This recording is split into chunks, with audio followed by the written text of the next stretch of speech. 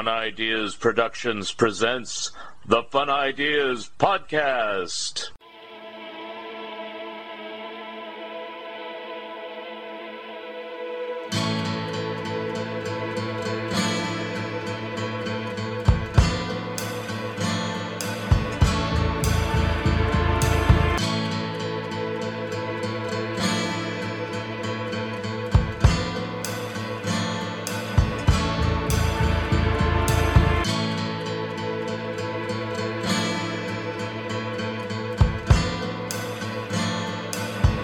Hi, this is Mark Arnold, and welcome to Fun Ideas Podcast number 191.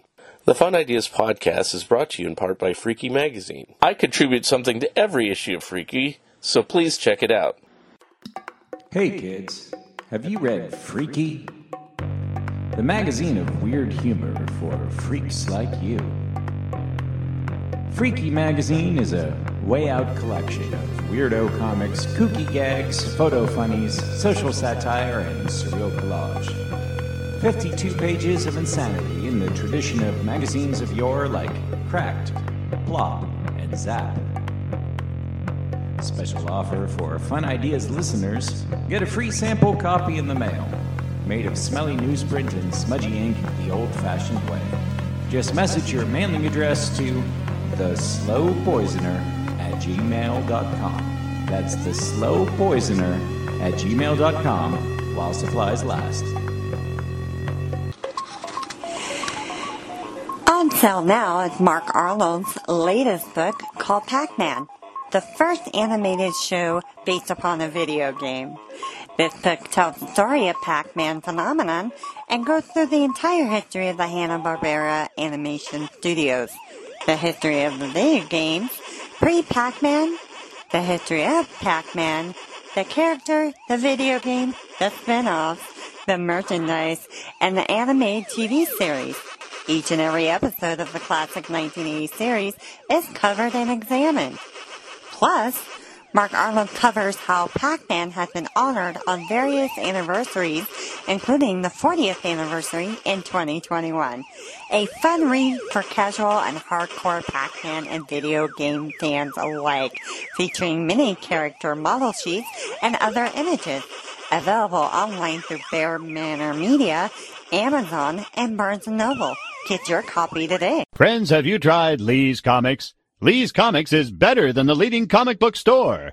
Wait a minute. Lee's Comics is the leading comic book store. Based on arbitrary standards set by Lee Hester himself. Lee's Comics was named as one of the 21 best online dealers by popoptique.com.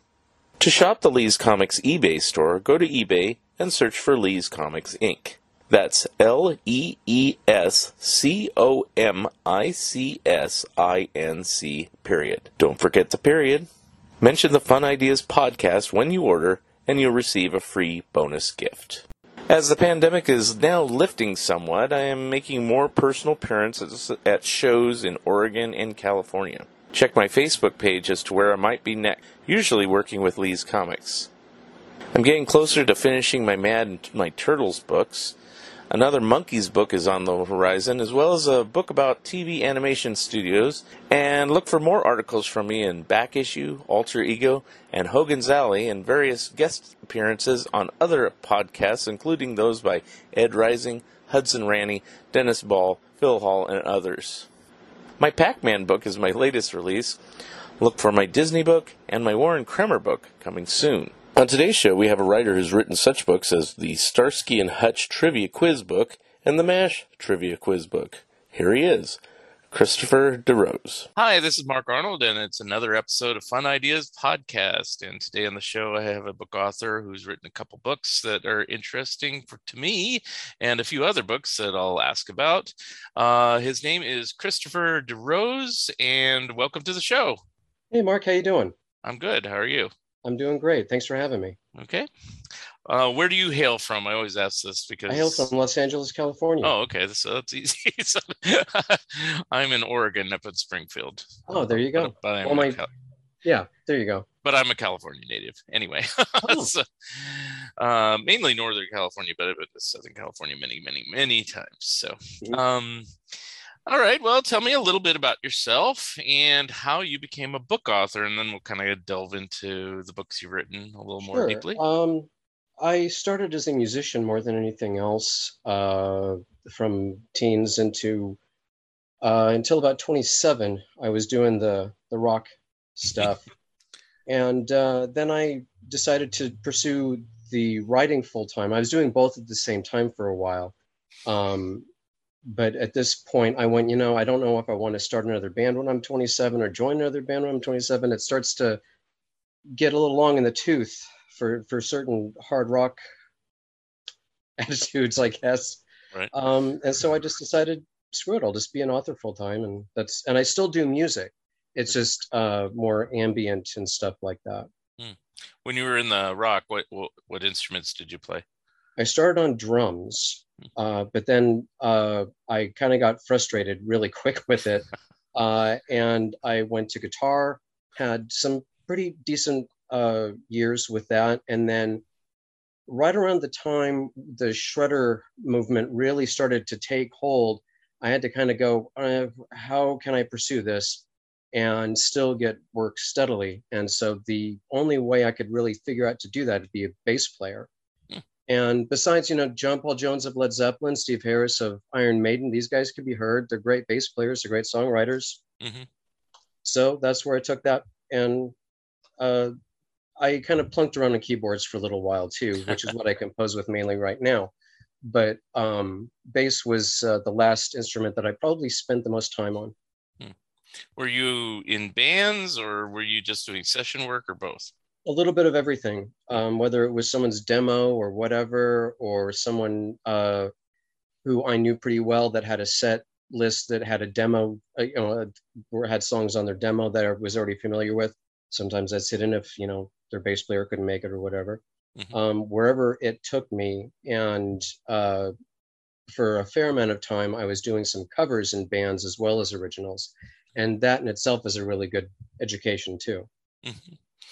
Did you ever record with anybody really well-known, really famous? Not especially. Okay. A lot. I was pretty peripheral with, brushes with fame. And 98% of the time they were great. Even when the bands that were competing with mine got famous and mine didn't, or as more famous than I thought they deserved at the time, because I was a pretty egotistical guy. So now as an author, did you always write the same type of work? It seems like you've done 2 nonfiction works, and I'll just introduce them. You can give the proper titles. One's about Starsky and Hutch, and one's about MASH. Yeah. And then it seems like you've done a lot of fiction work. So did you normally do more fiction or nonfiction, or a combination? Typically, I started in fiction, whether that's novels or short stories. I was doing that pretty much back and forth, and kind of getting a little bit more success in the way that I wanted to see it than I was in bands. Because I don't know if I'd want to be where I am now playing the same songs I composed when I was 21. I don't know about that. But with the MASH book and the Starsky and Hutch trivia guide, or trivia quiz book, is that I wanted to do something with MASH first. That was the first one that was done. And I wanted to work with Ben at Bear Manor Books again, because he's so great. And I was able to kind of get my son in on the act for that as well. And so he's my co-author on the MASH trivia quiz book. He was 16, 17 at the time. And it was a really special thing to share with him, because he enjoyed it. I enjoyed it. My mom enjoyed it. Everybody in his family grew up with it. And so now he was as well. And I thought that was really, really cool. And he kind of sank his teeth into it for all the weird, some of the hardest ones are the ones he came up with. And Starsky and Hutch, wow, what an impression that show made. Because if you look on some of the writing credits and directing credits, you've got Michael Mann writing 2 or 3 of the episodes. When you could tell when certain directors, especially if it was David Soul or Paul Michael Glaser, you could see the difference in their approach to the show, which just made me like it even more. And I really wanted to do something that as you get older, you kind of want to look back, not in anger, but in retrospective, and maybe honor these things that have made you who you are. And that's what I did with that. For Starsky and Hutch, it was the same thing. It was just a little less immediate than the MASH book, because MASH went on for 10, 11 seasons, and Starsky and Hutch went on for 4. And one was an hour-long drama, one was a half-hour dramedy. Right. So just the Starsky and Hutch book isn't quite as big as the MASH book, but I think it's just as comprehensive given what you have to work with. Yeah, on both of these books, are they just questions, or does it give historical information and episode guides and things like that as well? What's the contents? I think it's more of just a quiz book that actually sort of acts as a episode guide. Because in both of the books, I sequenced them in order according to what IMDb has, because some were aired out of the shooting sequence. And so every once in a while, if that was something that was for some reason prominent, I would note that in, maybe a small line of trivia before going on to the questions. But it's basically episode by episode with some of the supporting cast mentioned. If we see some notice, like Anthony Kiedis's dad is in 2 or 3 episodes as a mob enforcer, and he plays it fantastic, and his name is Blackie. So how much cooler can you get with that? And you see all these, like John Ritter and all these people who would go on to greater things and far more reaching than just a single spot on an episode of a crime drama. And it was fun to be able to do something like that. I originally would have wanted to do something a little bit more comprehensive about the making of it and stuff like that. But it's more of cast notes of, oh, you've seen this person in this person's uncle or father. This was the lowest rated episode because of, just whatever reason. That's the kind of note that I put into it. But then it's how many shots does so-and-so fire at such and such?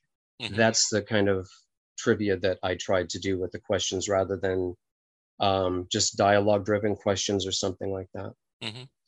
Now, how did you come up with your questions? Was it just because you've seen every episode so many times? Well, stick with this. Let's stick with Starsky and Hutch, so you're not jockeying. Sure, that's fine. No, that's fine. That's the latest one to come out. So okay, and then we'll go back to the other one. Okay. That. Yeah.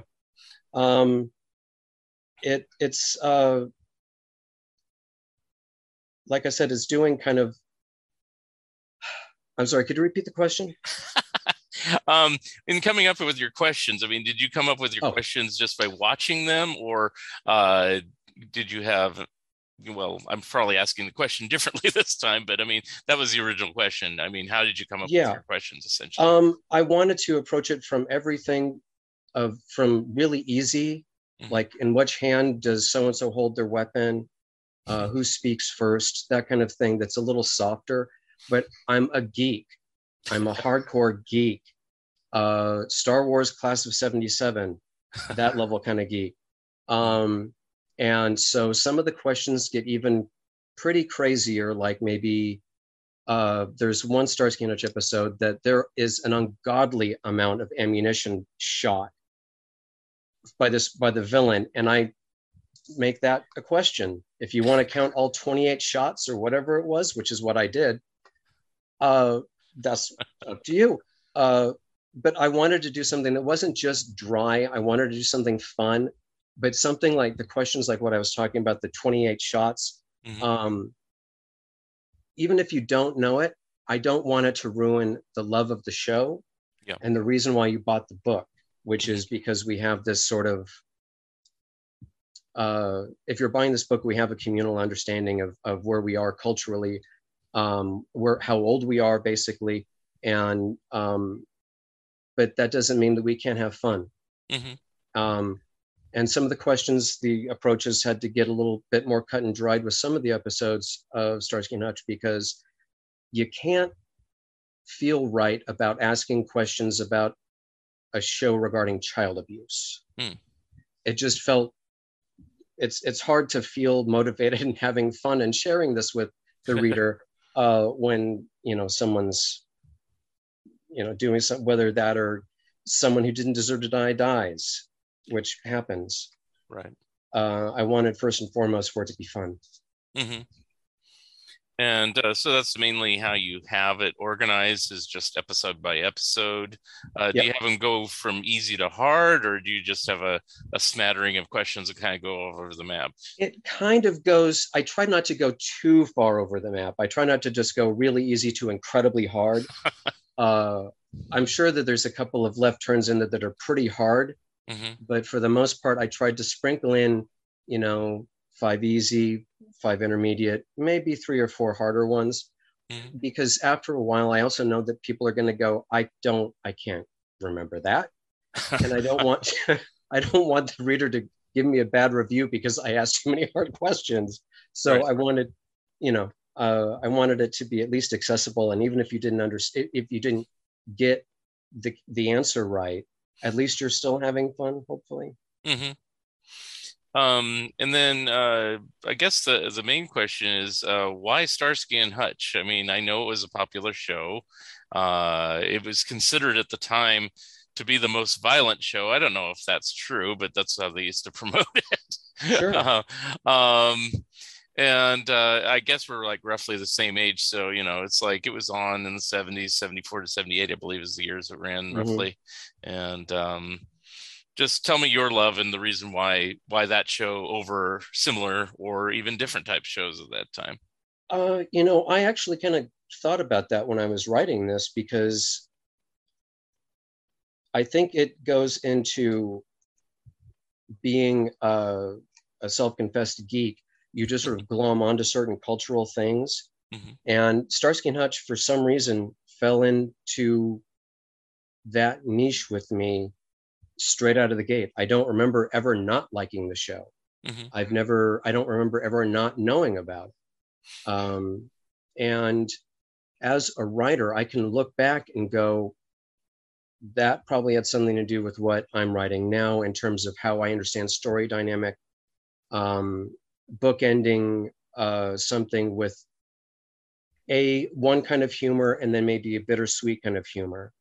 And also, I really think it was a show that, for all the things that were going on behind the scenes that were kind of chaotic, I think that it came from a place of caring about what they were doing. So I think that kind of passion impresses itself on the viewer. And it can be anywhere from nostalgia for just, you know, you don't have to be a writer to appreciate it. But also, you see the beginnings of other people's careers, and like I said, Michael Mann, and the seismic effect on culture he had.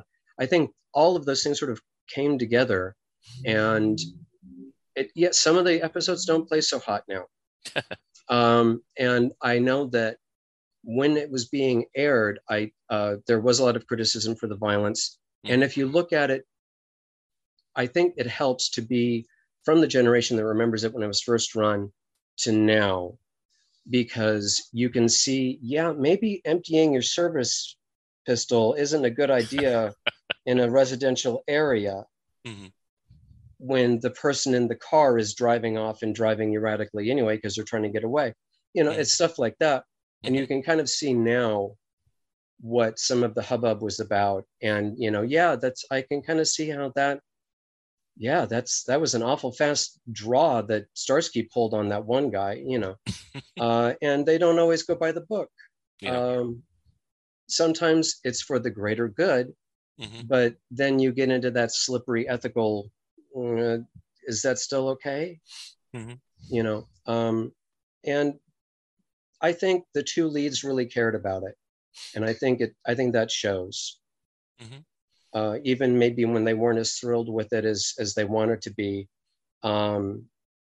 there's a lot of charm to their own dynamic with each other, which the buddy cop thing is kind of almost a comedy trope at this point, right? If it's not already, really. But those guys seem to, kind of bring that from the Dragnet era of tough guy into something that's a little more modern, a little less stodgy, right? Something a little less than what your parents would have been watching. You would have been watching, your parents would be watching Dragnet, which is kind of a dry procedural drama. It has its place, but I would rather watch Starsky and Hutch. Right. Well, you mentioned it as like a comedy trope now. I mean, of course, they made the Starsky and Hutch movie that was a comedy. I mean, yeah. I don't know if your book delves into that or no. strictly it's a TV series. Okay, good. But do you think that's the reason why, excuse me, why they took that approach? Because it's kind of become a cliche, for lack of a better term, or that type of show? Yeah, but you see the leads in the movie, and you totally see how that got greenlit like right out of the gate. Yeah. And having said that, I'm glad the original stars made an effort, or it made a cameo at the end of the movie. Spoilers, sorry. Yeah, well, it's been out a few years. So. But yeah, exactly. I know.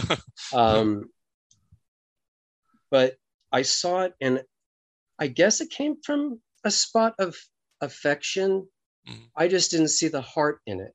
And maybe I'm expecting too much out of that kind of a comedy.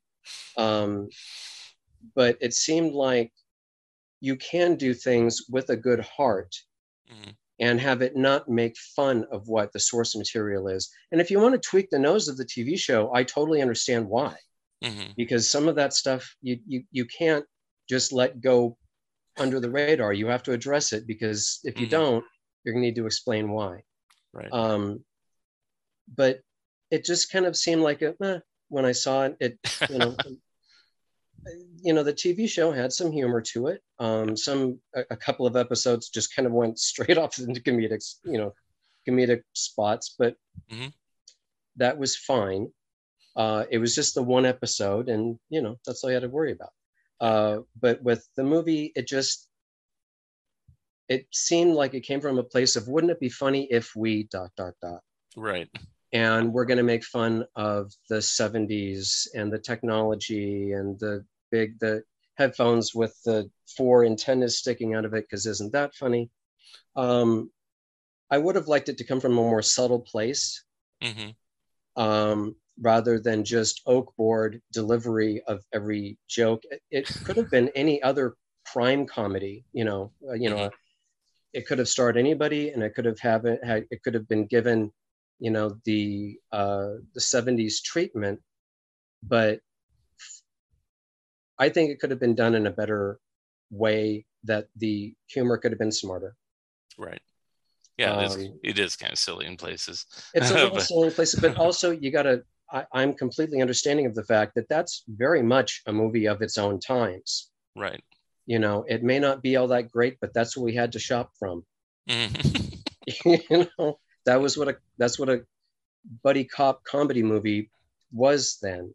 Yeah.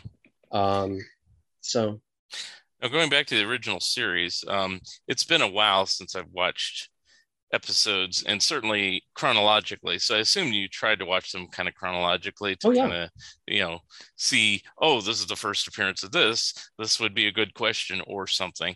Yeah. Looking back on it, do you feel that the show held up all 4 seasons, or did it kind of slip by the end and it was getting too silly or pedestrian or whatever at the end? I think the 4th season, the wheels are wobbling quite a bit. Quite a bit. Okay. I know that there were a lot of things going on behind the scenes that affected some of it.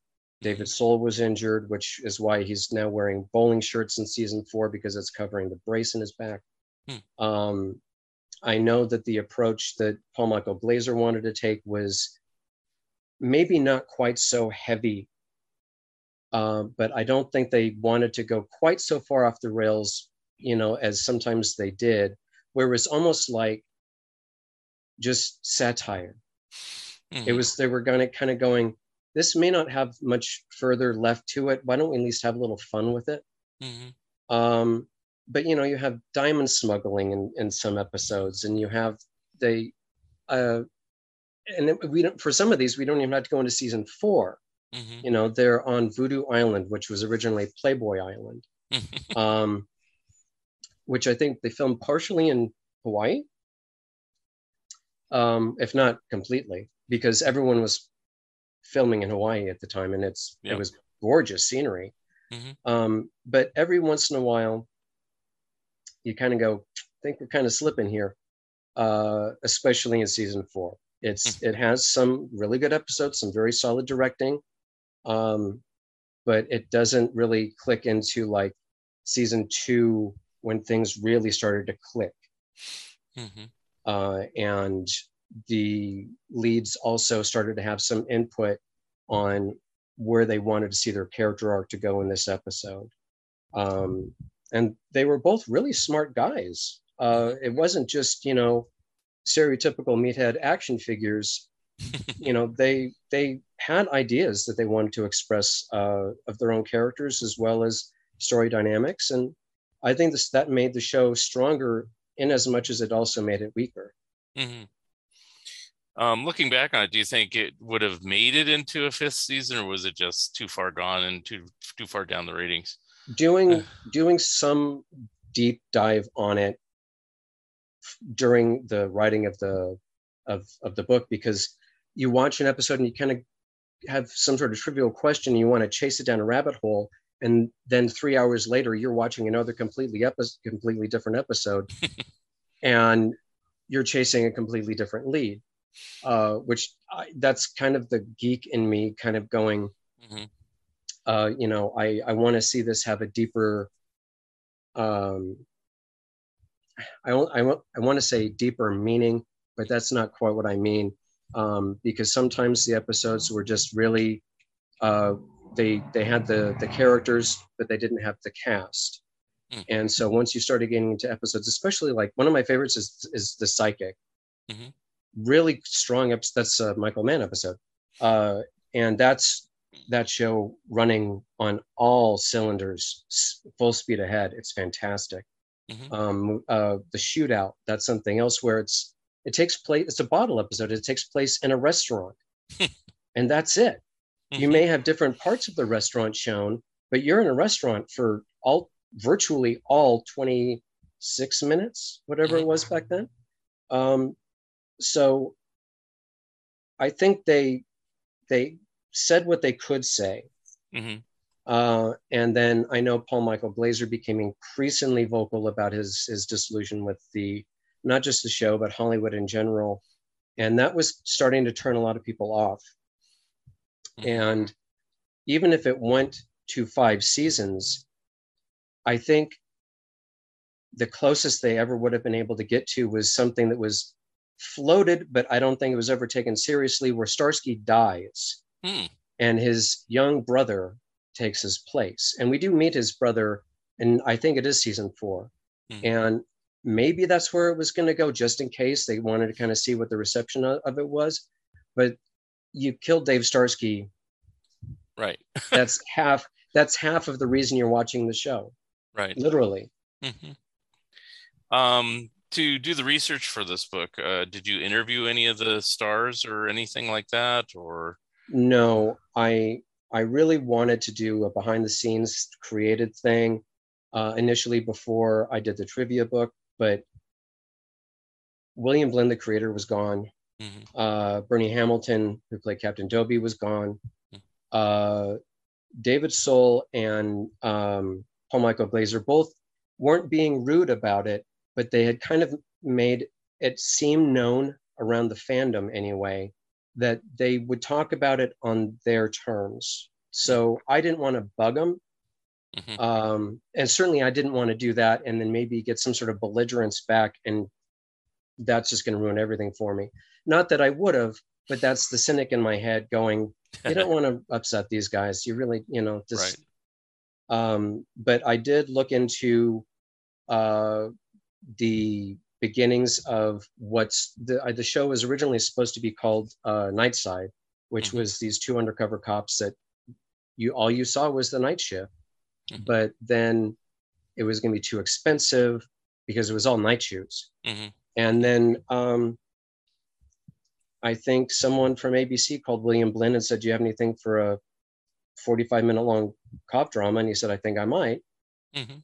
And they shot the pilot, which in reruns wasn't rerun as often for some reason, but maybe because it was a pilot, I don't know. But once that hit, it was off to the races. And there were two officers, undercover cops, who in 1975 wrote a book. And I get into this a little bit. I didn't want to get too much into this in the book. They wrote a book called Cop Team, and they were sort of like Starsky and Hutch in New York. And it predates the show. And there's a little, I think there's a little exaggeration on both sides about how much was used and how much wasn't used from this book. But there was a settlement to the officers who inspired it. But then they kind of just didn't look back, and they just established it under its own mythology. Now, these may be questions in the book, but I'm going to ask this just out of informational reasons. I'll see what I can do. I don't know that much about Starsky and Hutch, other than it was on and I would watch it occasionally. It was never, apparently a strong enough fanboy. In fact, I probably didn't see it really until like the second or third season, and then saw it later in reruns on occasion. So I've always been a fan of both the actors, because David Soul has done other stuff like Here Come the Brides, and Paul Michael Glazer's in Fiddler on the Roof, and different things like that, which I was going to ask you. I'll ask you right now. Do you delve into other things in their careers, like David Soul's singing career or anything, or is it strictly about the show? No, I tried to give a little bit of a biography of a very brief one, because there's a lot of stuff out there online, and I kind of was going, I don't want people to open the book and go, well, I already knew this from what I Googled this morning. So I tried to give just a very treetops version of how they found their way into the role. But I tried not to give past much, some of the credits. I do that with William Blinn as well. But for the most part, I just wanted it to, if I couldn't add anything new, I didn't want to just add something for repetition's sake. Right. Okay. And but the question I was going to ask, and if it's a trivia question, well, I'll spoil one in the book. But I'm curious: were Paul Michael Glaser and David Soul the original choices for the roles, or were there other people? That's not a trivia question in the book. That would have been something, because the book would just be stuff that's in the episode. Okay. Not necessarily hard background. Okay. No, I don't think there was. I think I read an interview, or I watched an interview on YouTube, The Wonders of YouTube, of this episode of, it was some cinematic society, maybe film, I don't remember. But it was an interview with Paul Michael Glaser, as well as William Blinn, and I think a few others. But there's a fascinating story about how Paul Michael Glaser was auditioning for Starsky, and he was breaking walnuts in his fist. And that was one of the dynamics that I guess attracted the casting directors. And I always thought that was an interesting story, because you don't hear that. That's pretty hardcore stuff, especially with how you see Starsky evolve. He's not really a walnut cracking in the fist kind of guy. He's not afraid to get physical, but he's not like, henchman material. So it sounds like they had them in mind. Now, did both actors want to do episodic TV or not at that point in their careers? I think they saw that as the next logical step. I don't want to put words in their mouth, but it seemed like everything that they'd been doing, and David Soul had just been in, fandom is going to kill me if I get this wrong. I think it was Magnum Force, where he plays a dirty cop. And he does it really well. And so I think they saw this as enough of a difference of, even though it was cop show for David Soul, yeah, he did Magnum Force, but whatever, he's a good cop here. And it's a different kind of cop show. I mean, I think the only other one that I can toss out at the same time might have been SWAT. It was as violent, maybe. But then you have stuff like the Mod Squad before it, and the Rookies, where you don't really get a lot of gunplay.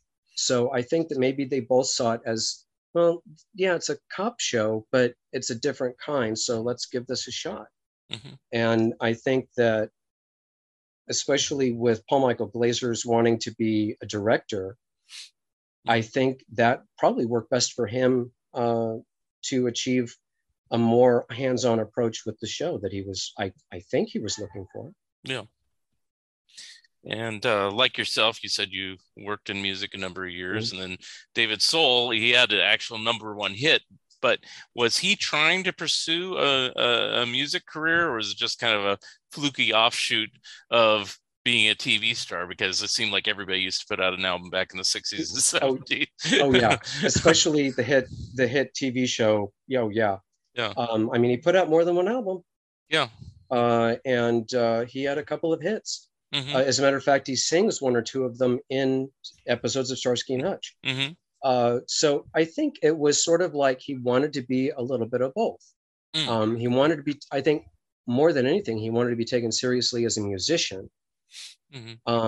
Maybe because he had already seen the liability of what good looks can be. He used to wear a mask when he was, starting out and everything. Because he wanted to be known just for the music. Just on its own merits, rather than, well, yeah, of course he sings well because he's a star, and of course he got a record contract because he's a star. And like what you said, everybody and their dog had an album out, nearly literally. I'm sure that there was some Disney store dog like Rin, or along the lines of Rin Tin Tin, who probably did have an album out. Well, the cast of Hogan's Heroes had one. So I mean, it wasn't anything new.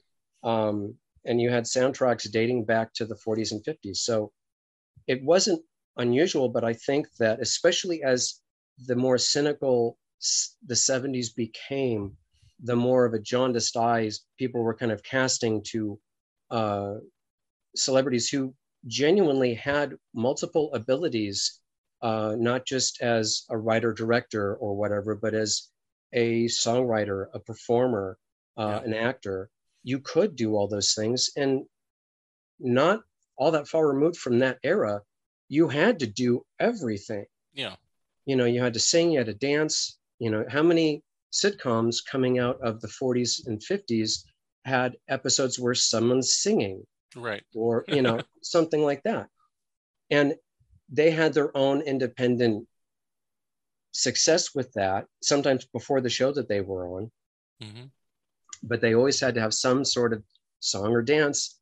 The big show is on this weekend, guys, and on Petticoat Junction, you've got the charity event and stuff like that. So you've got to hear people singing, you got to see them dance. And all the way up to like shows like Alice, where all of them were singing and dancing at one point. Well, definitely, and using that as an example, like Linda Lavin had a long stage career and things like that prior to getting into situation comedy. So, I get it. You want to keep, the one that actually shocked me back in the day is Ken Berry, because I knew him just from being on F Troop and Mayberry and Mama's Family. And then I found out he actually was a good song and dance man, and he actually is was really skilled, and now you can look that stuff up, look up Hollywood Palace or whatever, and you see him doing these incredible dancing feats and stuff like that, which I didn't know about when I was a Well, kid. at the time, you had the variety shows like Carol Burnett, which he was on. Yeah. And they became syndicated at half an hour, but that cut out the musical guest and 2 or 3 skits. Right. And the musical guest was cut just because they couldn't afford, or they couldn't maybe track down everybody who they would have owed money to have the Jackson 5 appearance rebroadcast. Mm-hmm. So you would see Ken Berry singing with Carol Burnett. And it wasn't all that unusual. I think it seems almost even more cynical to see someone now do that, like on Dancing with the Stars or whatever. Yeah. You know, because sometimes it's deserved, but I don't think we're going to see the variety show thing, the Donnie Marie show, Captain and Tennille. And I'm really dating myself by saying all these things. That's okay. I watched them all. You know, but there aren't any anymore. I mean, the only variety show now really is SNL, you know, and that's kind of a loose definition of it because, you know, it's basically a comedy sketch show with a music act that performs a couple songs, you know, over a 90-minute period. But it's not the traditional way per se, where you have like a number of well, occasionally they do, but in general they don't have a number of celebrities on the show, you know, doing different things in each skit and blah blah blah. It's usually just one guest host, and then you don't see him the next week, you know. It's somebody else. Exactly. I mean, you knew who was going to be the season, or at least that season's regulars or semi-regulars on any of the other ones, because they were always on. Yeah. And the good shows, especially like, I'm going to cite Carol Burnett again, is that everybody kind of knew their specialty. Yeah. And even though they may be called on to do more, they were comfortable with each other. I don't remember any like poisonous rumors about Tim Conway hating any of, you know, Vicki Lawrence or whatever, the feud between so-and-so. It's like, you don't hear that. You hear it on I Love Lucy. Yeah. But you don't hear it necessarily on the 70s shows. But then in the 70s, like Paul Lynde would get his Halloween special, or so-and-so would get their Christmas special. That kind of thing just isn't around anymore. And maybe that's okay. Yeah. Well, you know, they got to the point where they got progressively stupider. I mean, with the concept. I mean, initially you would have somebody that actually had a little bit of talent hosting a variety show, like say Dean Martin, you know, but then it descended over the years where like the last ones were like the Brady Bunch variety show or Pink Lady and Jeff, which they might have had a hit in Japan, but they couldn't speak a lick of English. So, you know, why are they hosting a show here? You know, things like that. But well, anyway. There's a reason why the Starlight Vocal Band's show only lasted a few episodes. Once you start giving the one-hit wonders their own shows, I don't know. I think you've kind of lost sight of what you're doing. Right. Just a little bit. Yeah. So we kind of digressed all over the map, I guess, whatever, bring it back in. One thing I wanted to know about Starsky and Hutch, I mean, obviously I mentioned the movie with Ben Stiller and Owen Wilson, but did they ever want to do a TV reunion movie, or were they just over it? Because, you know, a lot of people came back of different series. That was like a big 80s thing, you know. It's like, let's bring back the original cast and have them do one more episode, you know. Was that ever discussed with Starsky and Hutch? As far as I know, no. And all the stuff that I came across, I didn't see anything. Maybe there's someone who's done a much more significant dive on the ins and outs of what they were doing, maybe talking about it in 1982 or something. But I don't think it was really something that Paul Michael Glaser wanted to get into. He wanted to go back into the direction and maybe pursue that a little bit more.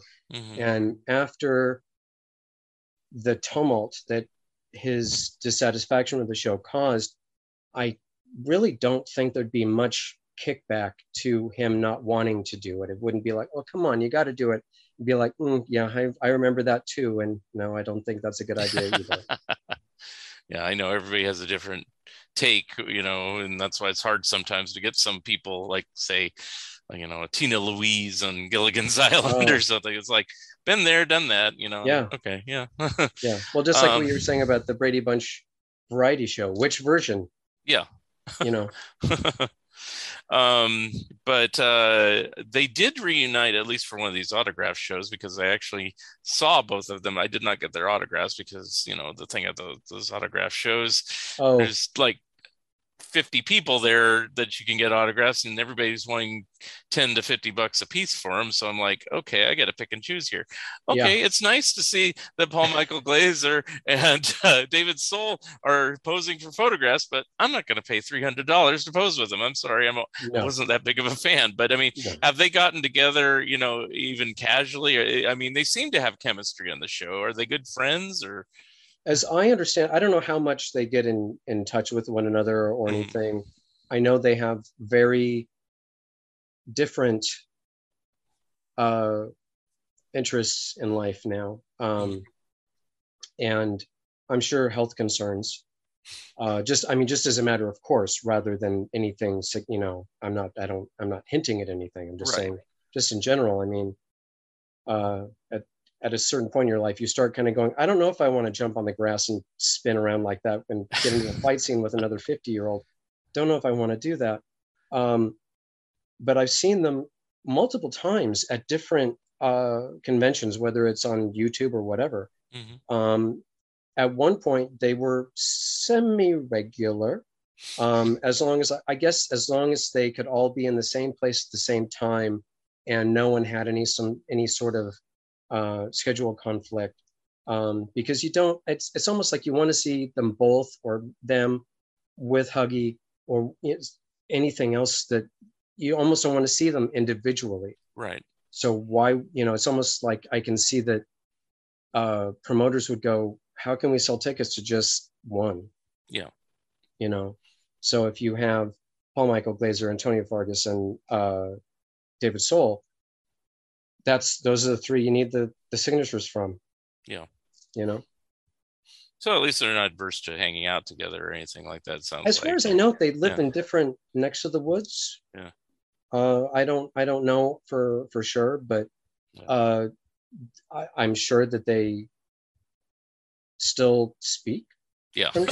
I mean, like I keep saying, at a certain age, you start wanting to do certain things differently. And I think that those guys, regardless of whatever may or may not have happened on a TV show 40 years ago, I don't know if it really means as much.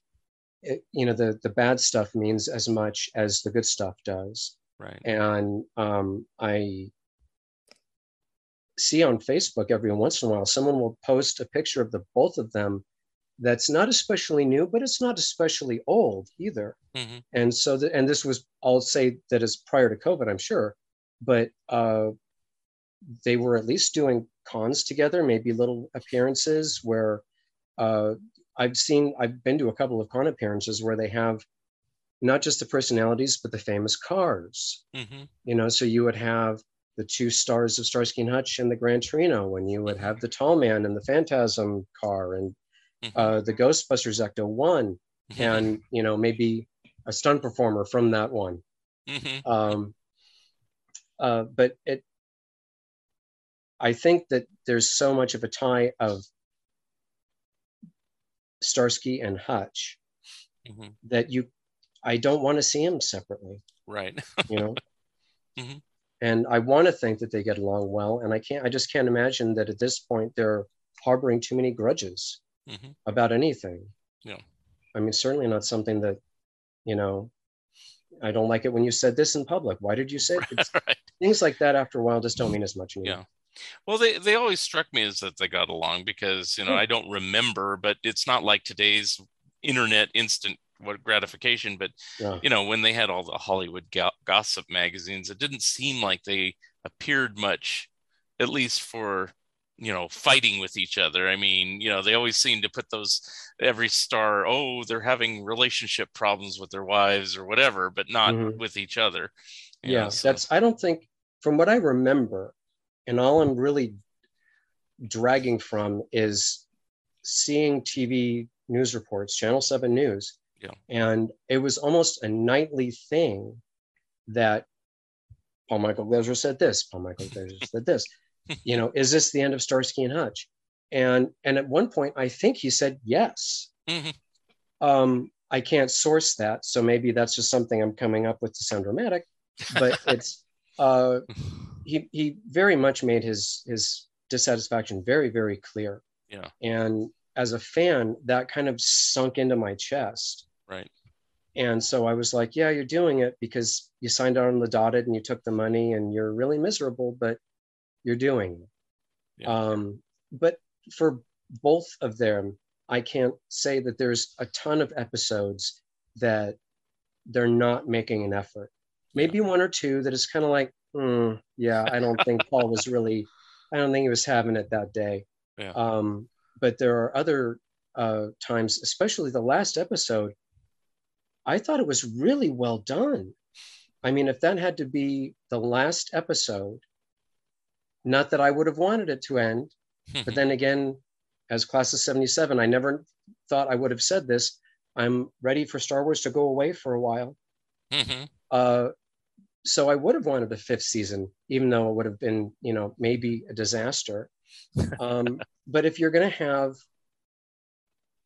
a show end and not, I mean, the standards were different than they are now, like what you were saying about immediate gratification, and everything has to mean event and everything has to mean everything. And did you just see this ending? And when so-and-so said this, it was a callback to the first episode. Yeah. There's something really cool about that scene where all Huggy, Starsky, who notes saying he's on 4 painkillers, Hutch, and Dobie, all of them are clearly drunk. And they're just kicking back in Starsky's hospital room. And it's a perfect ending to, 4 very heavy dudes, I think is what Huggy says. Mm-hmm. And then the fire sprinkler rains down on him, which is like Murphy's Law for that universe. Of course they had that happen. I'll have to check out the episodes again. I know you can get all 4 seasons in one little box set now, which is great. So yeah, I just haven't invested in that. Yeah. I think that there are, whether it's DVD or whether it's on demand, I think they're pretty much the same thing. Whereas with MASH, if you watch them in general syndication now, they have about 5 minutes trimmed out of them. So with the MASH book, we watched every single DVD to get every single detail we could. Mm-hmm. And plus it also fills some holes as to why is that funny? Why is that a sight gag all of a sudden? Well, because 5 minutes were cut out. And if you saw those, you would know why they're saluting funny or something like that. Mm-hmm. And with Starsky and Hutch, I think there's only one episode, and I think it's called Quadramania, something along those lines. Starsky is an undercover cab driver because someone's killing cab drivers. Yeah. And there's a part in it that the bad guy, spoilers, slams Starsky's head against the driver's side window. Mm-hmm. And the next shot you see is just him leaving his sidearm behind and just sort of like stumbling out of the car. But mm-hmm. they cut, it's only a few seconds. I found it online where in the original, I guess the original first airing, he really gets his head slammed against the window. The window cracks and you see it in the reverse shot, but I mean, he really gets hit hard. There's this big blood spatter. And so that's why he's coming out of the car stumbling. Other than, it's just like, why did you forget your gun? Why are you acting so, it's like, why are you acting like you've been concussed? Even though I think that was the original air. All the other airings just basically show this mechanical hand coming at it, which doesn't really express. It's a mannequin's hand spray painted silver. It's supposed to be scary, I guess. And it was just science fiction-y enough because, you know, don't forget the $6 Million Man was kind of doing some similar things, odd science fiction tropes in that as well that weren't especially realistic. Yeah. Bigfoot. Yeah, Bigfoot. That was, yeah, I didn't want to go there, but yeah, Bigfoot. That's the obvious one. That's why. Yeah, and the ice tunnel from the Universal Studios tour. Yeah, you got to have that. So that's really, I mean, they did over the last 2 seasons in particular, they did play down the gunplay quite a bit. If there's fist fights, it's pretty much to the point. There's although there's the one episode where they're playing blind man's bluff in a cabin where a hostage they've rescued turns the power off, turns it on, and the guys are in different poses assaulting the bad guys in a number of different ways. Like, I think Hutch hits one with the telephone, and this is a landline telephone, not, you know, I know that some people don't know what that means, but, you know, I think he says telephone and holds it to the bad guy and then smacks him with the base unit. So you had kind of like give or take, you know, yeah, they kind of played down the gunplay, but he's still hitting someone really hard with a phone or, you know, something like that. Interesting. So, yeah. Now this question kind of applies to both books, and then we'll kind of go into MASH a little bit more. Okay. So per episode, did you have a fixed amount of questions that you asked, or is just whatever came up? So some episodes are heavy on questions, some are kind of light. Okay. Exactly. Like for specifically MASH, some of the episodes that are remember when episodes, or episodes like the interview or the interview part 2, where it's done in black and white, and it's a radical departure from what I think a lot of people were expecting from the show at that time. It's really hard to, just like with child abuse, it's hard to want to ask questions when someone's lost the use of their hand and they're a piano player, you know, stuff like that. Or do I want to make a question about how Radar gets wounded? No, not really. So there were some things, especially one of my favorite episodes is Nightmares. And unfortunately, I don't think I did a ton of questions of that because it's so dramatic. And it almost feels like you're undercutting the drama of these surreal fears of these people we've gotten to know over the past several years. And that was, I remember my mother was up in arms about that episode because what are they doing? And especially the long shot of Margaret in that beautiful dress standing in a field covered in blood did not go over well with my mom. I thought it looked great because, you know, I guess even when I was younger, I was into the scary horror stuff. But as much as I wanted to, there's not a lot of meat there. And we did an overage of questions with the MASH book in particular, because some of those episodes are just so classic that we would write 40 questions for one episode and go, well, that's not gonna, so we just try to do as much of a gradient of easy, medium, hard as we could do. But it wasn't purposefully, we're only going to do 10 because you would have episodes that you would have, I want to do another 10 questions on just this one. Right. Because it's it's one of my favorite episodes. It's funny. Fans like it. Let's just do this one. And so again, it was the enthusiasm for what I was doing, hoping that if the fans had any issue with, well, how come there's only 5 instead of 25? That's why. I tried to get into it a little bit in the forwards in both of the books, but I tried to not be rule master And I tried to stress, this is all for fun. There's no points. There's no, we're not competing here. It's just, we're all reading this because we love this show. And maybe I had no idea the sniper fired X amount of shots at radar. There was one person told me on Facebook that they got the Starsky and Hutch book and they said they couldn't wait for family game night. And that was, you could not have given me a better compliment, because that's exactly what it's for. Mm-hmm. Now, in the MASH book, excuse me, the same question that I asked you on Starsky and Hutch: why MASH? I mean, well, it was a culturally significant show. Mm-hmm. Just like there are certain things that changed the world around them. Mm-hmm. MASH was one of those shows. And even though a lot of detractors will say, well, yeah, but they had a laugh track, wasn't their idea. Mm-hmm. And as they went on and became more popular, they took control of that laugh track and started pulling it down a lot more, which is ironic because then people started complaining about how dramatic it had gotten. Go figure.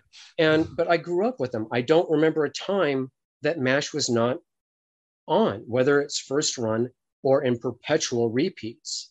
Right. Like I said, I did it with my son because we could also loop in his grandmother, because this goes into generation after generation after generation.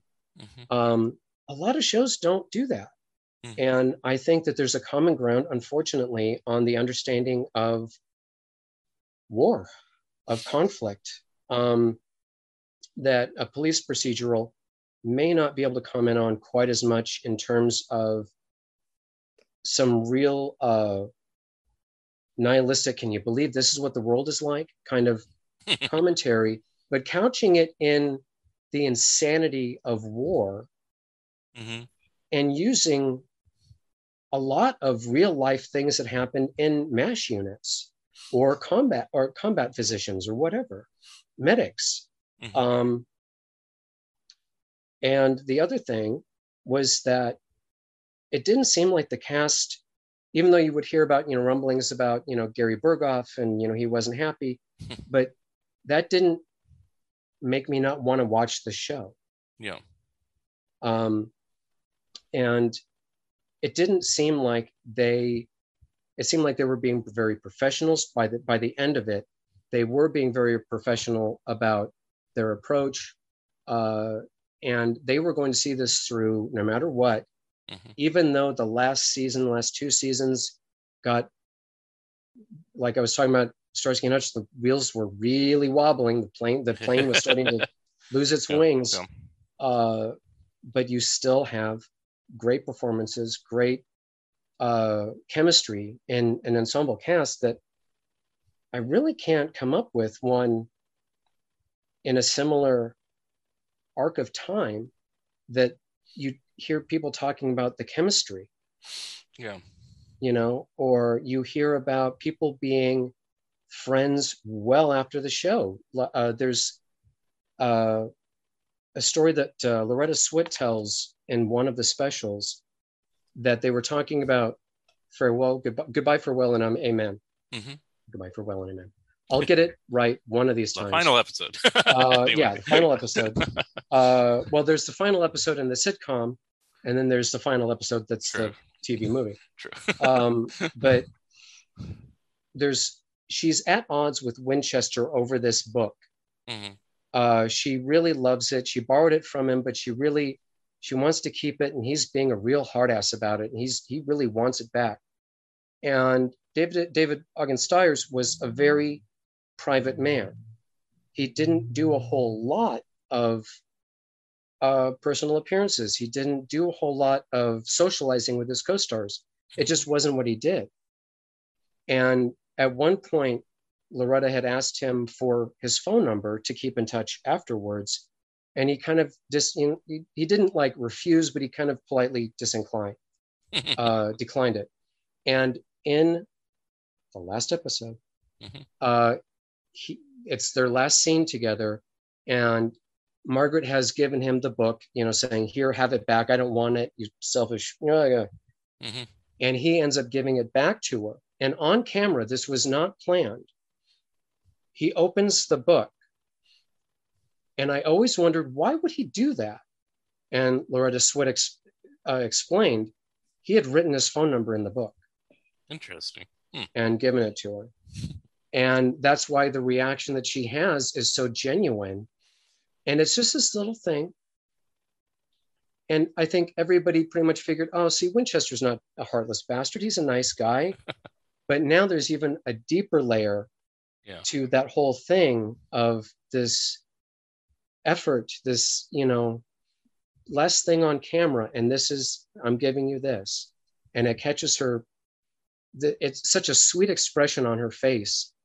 I just had to go into that because of the camaraderie, of the chemistry, and the enthusiasm they had for wanting to do that kind of show. They buried a real time capsule. Mm-hmm. It wasn't just in the last 30-minute episode. They really did. Mm-hmm. It was dug up 3 days later, but or somewhere around that time when they were like, what is this? No one knows what happened to it. But it was dug up by construction, breaking apart whatever part of that exterior set was. It's interesting that you say that, in comparison, because I was asking you questions about Starsky and Hutch, how they get along and stuff like that. But it's interesting on MASH that over the 11 seasons, they had so many cast changes, yet it seemed to still kind of gel. I was pretty young when the show first went on the air. It was 1972, so I was about 5 years old. So I probably never really noticed it until about the time where the original major shift was, where McLean Stevenson left and Wayne Rogers left. And so, I caught those episodes many years later, kind of, whenever it went into syndication. So, it wasn't so noticeable, but were you someone that watched it from the very beginning? Yep. Was that kind of jarring to have suddenly, oh, now we got new people on here. Were they going to be any good? Yeah. I'll tell you, there's a couple of points that are pretty interesting, because that was when I was in grade school, and people in grade school, my schoolmates, were talking about MASH. Mm-hmm. And there was the episode when Henry died. Mm-hmm. We all talked about it. There was the episode where Hawkeye says, son of a bitch. Mm-hmm. Oh, did you hear what Alan Alda said? Mm-hmm. And the Nightmare episode, which was basically just a short horror film. Mm-hmm. And I think I don't ever remember it not being on the air. I don't remember anyone, whether it's my schoolmates or my mom, talking to her friend on the phone in outrage about what they did with Henry. Mm-hmm. But as I watched it, as I grew up, because it has never been off the air, mm-hmm. I started understanding things a little differently, as you will from when you watch something when you're 7 than when you do when you're in your 40s or whatever. But even now, the stuff that they talk about is still relevant to our world. And I'm not just talking about warfare. I'm talking about just people, the human condition in all of its traits. Mm-hmm. But like I said, I mean, were the transitions for you watching it as a viewer jarring to you, or did you accept Colonel Potter coming in, or BJ Honeycutt coming in, it just, I only experienced, I guess, when Winchester came in, I said, what is this guy?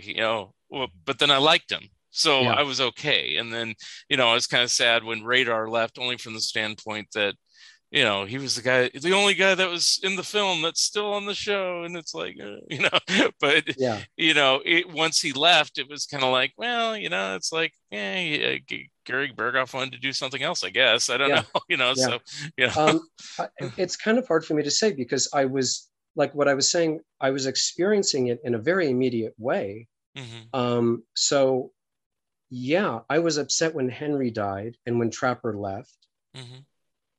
but it was only until Radar left when Gary Berghoff was kind of voicing his displeasure with the show, I kind of was like, it's okay if you leave. You're clearly not happy, and there are some episodes he's not even in. Right. And I think that, that was just sort of like to lessen the aggravation, and which is, I think, probably a different thing now, because that's a 24 episode season rather than now. It's not unheard of for a half-hour comedy to have 10 episodes in a season. Right. So I really just sort of experienced it in a linear way. Even though someone getting killed in the first, I think it's the third season, that was a pretty hard blow, but I seem to have taken it better than my mom did. Uh-huh. I'm actually kind of shocked, but I guess it's because of the appeal, I guess, for lack of a better term, just the appeal of the show overall. Because I mean, that seems like, that ending with Henry Blake getting killed and everything, and Wayne Rogers also leaving the series at the same time. It's like a double whammy that would have the fourth season probably would have been the end normally.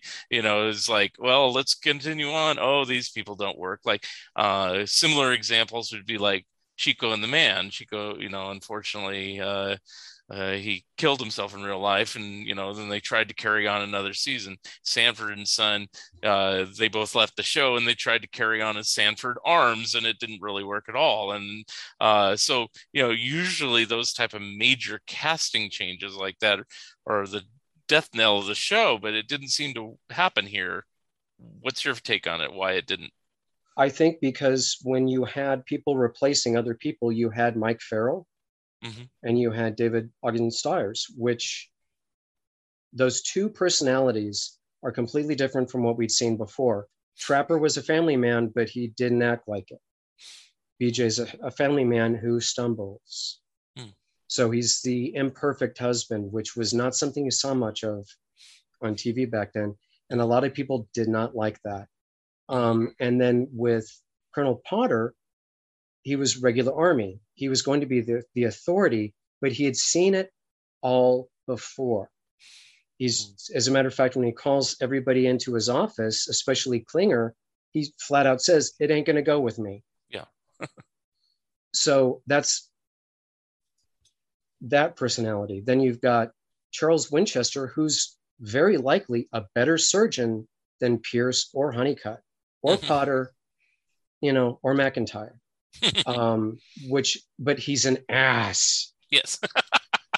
But I liked him for that. But I like him because the thing is I think it's his intelligence that saves him, because even though he's a prude, he seems to be sort of self-aware. As he stays longer as a fish out of water, he starts to become a little bit more self-aware and going, wow, I guess I'm a piece of work. I better, I've seen this part of myself close up. I've seen at one point he develops a love interest who is a very liberal woman, and he has to break up with her at the end of the episode because his parents wouldn't understand. I don't think that's something that you could have pulled anyone else into. And I think that it just happened that they cast the right people, and it took long enough for the seams to start to show in the storytelling that you could really enjoy the additional performances of these replacements who ended up becoming beloved characters. And the thing about that, you said Radar because Gary Berghoff was in the movie as well as in the TV show. He was a completely different character in the movie. Oh, yeah. So, I mean, and in the pilot episode, we see a little bit of that. But he starts, and as I understand it, it was a conscious decision of his to move away from the scummy version of Radar, the kind of greasy aspect of him. Almost, the underworld was represented by this kind of skeezy company clerk. But if you have him be this kid, literally a kid, taken from the farm into a war. Yeah. I think that's pretty impressive. And I think Mike Farrell was the one in an interview who said that Gary Berghoff very well could have been the strongest actor in that entire cast, because you believed him as Radar. If you saw anyone else act like that, you'd go, come on. This isn't this. You can't be this aw shucks. You can't. It doesn't work. But Gary Berghoff made it work. Yeah. Just like, Jamie Farr sold us on Klinger, who was a 1-episode character. Right. And then wasn't. Because, Jamie Farr, for all of his acting, his entire acting resume, the stuff that he does on MASH, you have to believe Klinger is going to be able to do this. Even if you don't necessarily believe that he would have gotten away with it for as long as he would have. But at one point, he just starts dressing in, fatigues. It's his usual. He gets out of the dresses and figures, well, okay, I'm going to be a grown-up about this, I guess, and stay the course. And he gets, he gets married and everything. He actually gets a happy ending, which, a rough kid from Toledo, would he necessarily? Yeah. So especially, he grew up in a pretty rough neck of the woods by the sound of it. And so it's the strength of all these characters, even characters you wouldn't consider leads, like Klinger, like Radar. But without him, you would notice him. Yeah.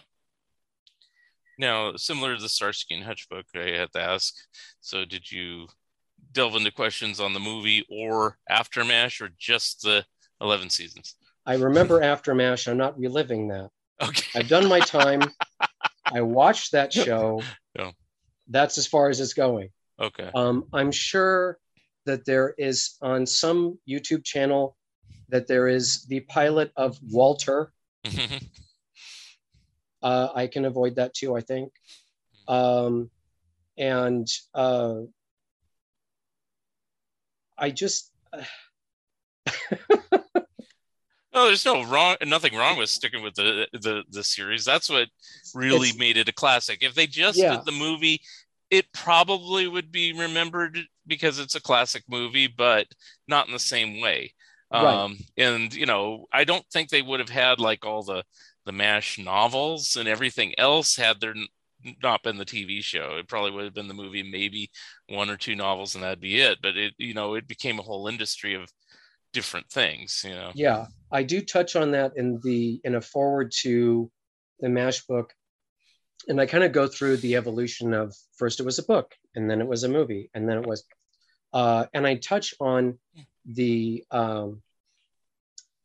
other shows. I don't know if I mentioned Walter because it was never aired, so I didn't know if I wanted to bring that into canon, so to speak. I don't even know if I know about that. Explain briefly. It was ostensibly it was going to be a pilot for Radar to do a sitcom or maybe a dramedy kind of thing, where I guess maybe in the vein of the Waltons, Walter would be on his farm with his mom, I guess.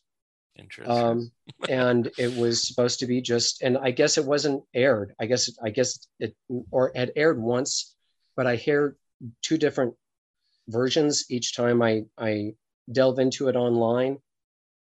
So who knows? Roughly what year was it? Well, it would have been 83, I guess. Okay, so it was after. It was 82, okay. 83, somewhere around there. And I guess I'm ignoring the other spin-off, which is Trapper John MD. Yeah. I don't go into that. I don't go into the movie. This is just for the TV show. Yeah. But I do talk about the origins of the book, and as the success kind of snowballed, I tried to give at least a sense of some depth without getting boring. Because there's a point with being a fan that I can get really, really geeky and get really down with what I'm talking about. And that's when you start hearing people snore. So I just wanted to keep the forward in each book very brief. I needed to do a little bit more with MASH because the book and then the movie and books. But I don't get into too much of, who didn't like what in the show and all that other stuff. It's just basically the evolution of what we come to know as MASH. Right. In all of its forms. I guess I want to touch briefly on the other books you've written, and then just ask you. I'll ask this first, and then you can delve into your fiction books. So at this point, are there any other TV shows that you want to do a similar type of trivia book that you're contemplating? And you don't have to reveal it if it's kind of a secret, but are there others? I'll say that. I've got a couple kicking around. Yeah. I don't know if I'm going to do them because I love being part of the culture. I love being even whatever kind of a voice I am in that culture. Mm-hmm. I enjoy that because it does seem to come from a place of something that's a little less confrontational. Mm-hmm. And so I wanted to do a little bit of like MASH and Starsky and Hutch because they were such cultural things for me. Mm-hmm. MASH has a wider thing. But I would have to look into certain other, whether it's sitcoms or dramas. I'd have to really see if I can make a trivia quiz book about this or that, because I wouldn't want to do it if it's too short of a show. And then, well, yeah, but it had this second other show that nobody liked. But if I do trivia questions about that, well, that'll pad out the book. I don't want to do that. Yeah. Because I don't want to inflict that on myself, let alone the reader. And I remember some of those things in the 70s and 80s, and they sucked. Mm-hmm. So I'd have to be a little bit more specific about my goals, really. And they do take time to do. Mm-hmm. And that's going to take away time from my fiction, which I kind of want to do a little more concentrated on for this next year-ish. But you never know. Okay. Just delving briefly into your fiction. So how many books have you written?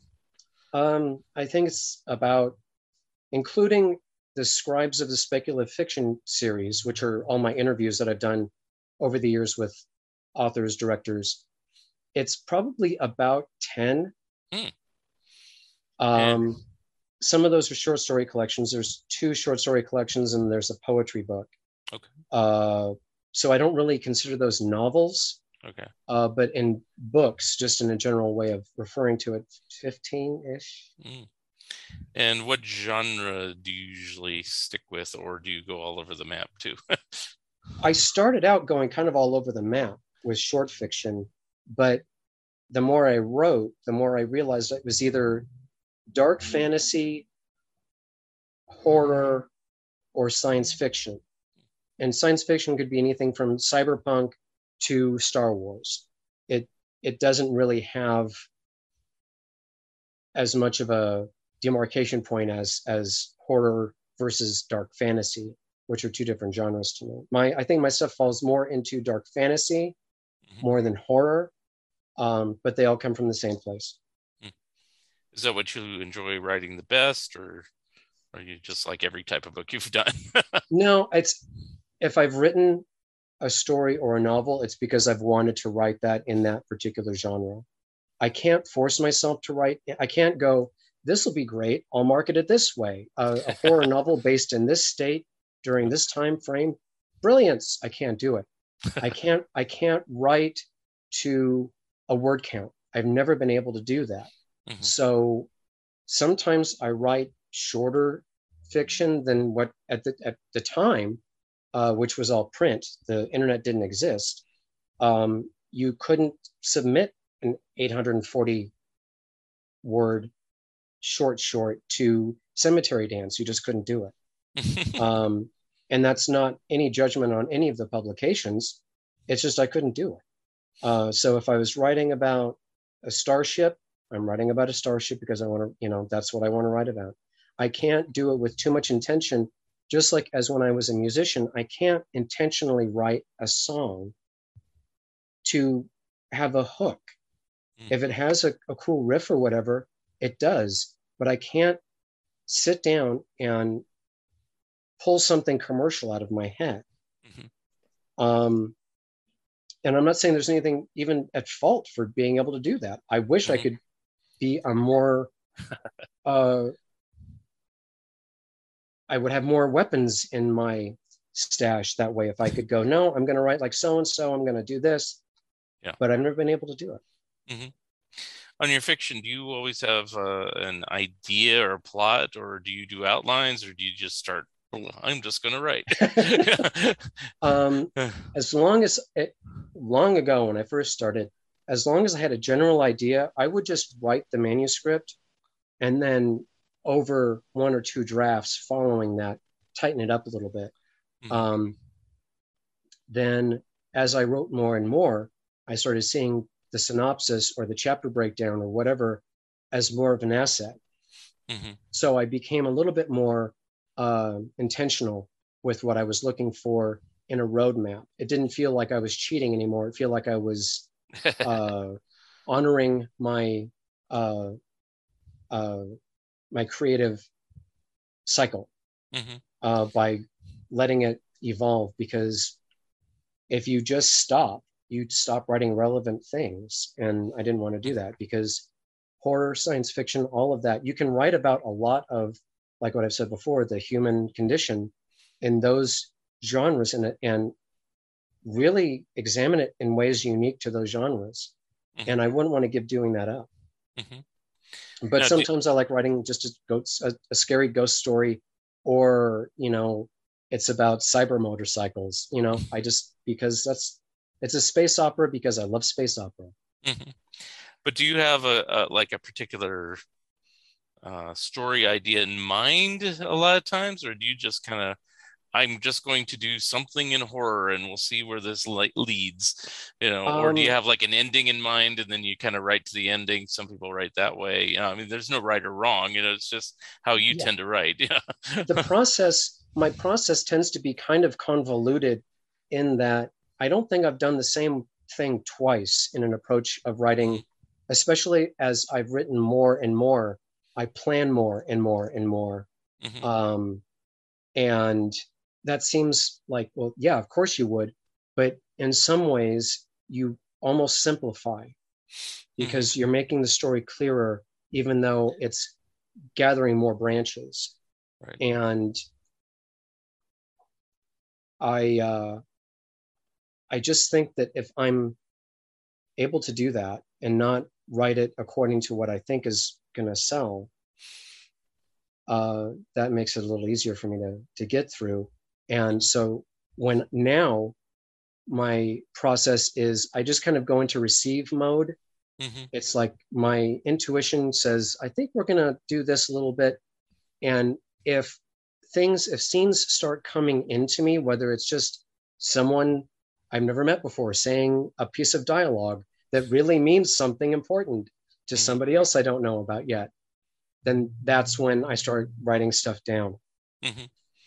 So like the next couple of things that I'm planning on doing, I think it's going to be pretty plotted out before I start even doing a first draft. Mm-hmm. Oh, that's pretty good. You know, the only reason I ask is because it's not that I haven't written fiction. I've never written like a fiction novel. You know, my fiction is usually like a comic book story or something like that, where it's heavy image driven and you know, not necessarily a lot of dialogue. You know, and so I was just kind of curious. You know, but even on my nonfiction books where I'm doing a history of something, you know, as I look back on it, it's like it depends on the book, on the approach I've taken.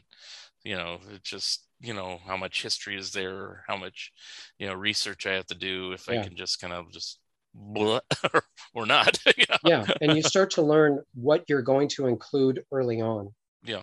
Because if it's one of those things where, yeah, I could tell someone's backstory, but yeah, he's only in like a quarter of the book. Yeah. And yeah, he moves a plot along, but I don't need to put that much effort into this. Yeah. Something that I learned is that it's all in subtext, and that people are going to read what they read into it, no matter what you write. Whether you lay out the time of day, who's there, and what they do, someone's going to say it happens at night, doesn't it? and that something doesn't happen that they said does. And I've noticed that in friends who have read books that I've read, and they've told me about, yeah, I'm really enjoying that part when so-and-so does this. And I'm going, he doesn't do that in that part of the book. He doesn't do that at all.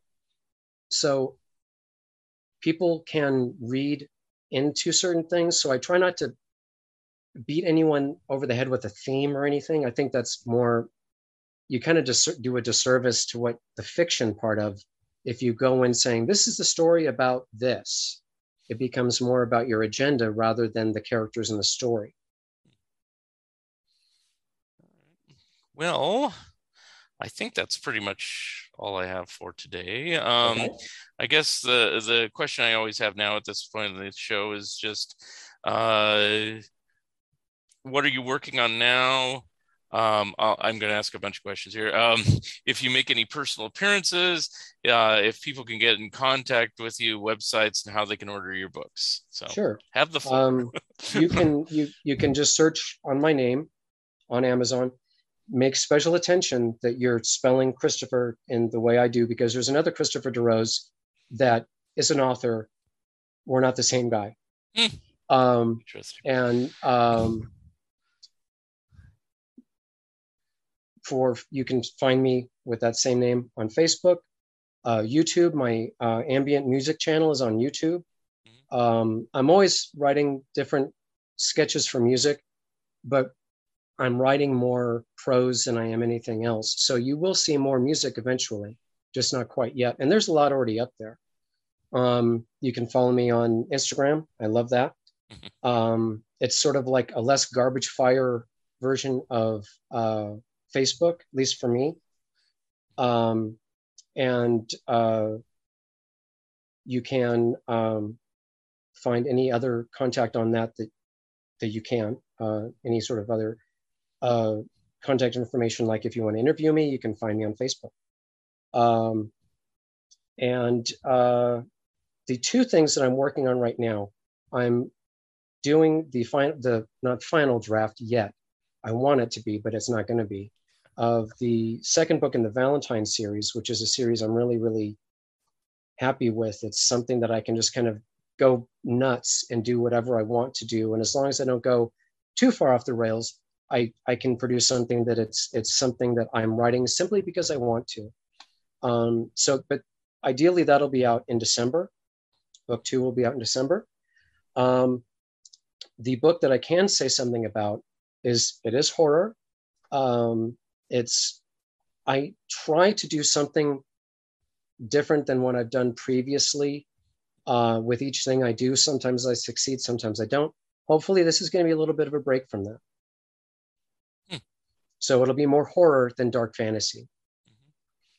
Then any personal appearances coming up in the next couple months or anything? Nope, but if anyone wants me to appear, I'd be happy to. I'm in California, but yeah. I know some people, they happy to help. do book signings and different things like that. I would love to do that. Yeah. I do drawings every once in a while on Facebook or Instagram, where I'll give away a copy of a book, and it'll sign it, I'll personalize it or whatever.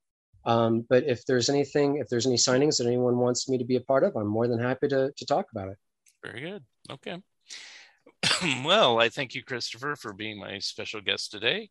Thanks for having me. Thank you. And that excuse me, I'm getting all choked up about it. That wraps it up for another episode of Fun Ideas Podcast. And we'll see you next time. Great. Thank you so much for having me. Take care. Thank you. Have a good day. Thank you for listening, and thank you, Christopher DeRose, for being my special guest. Remember, you can always watch the video version of this episode on YouTube. Episode number 192 will be coming soon.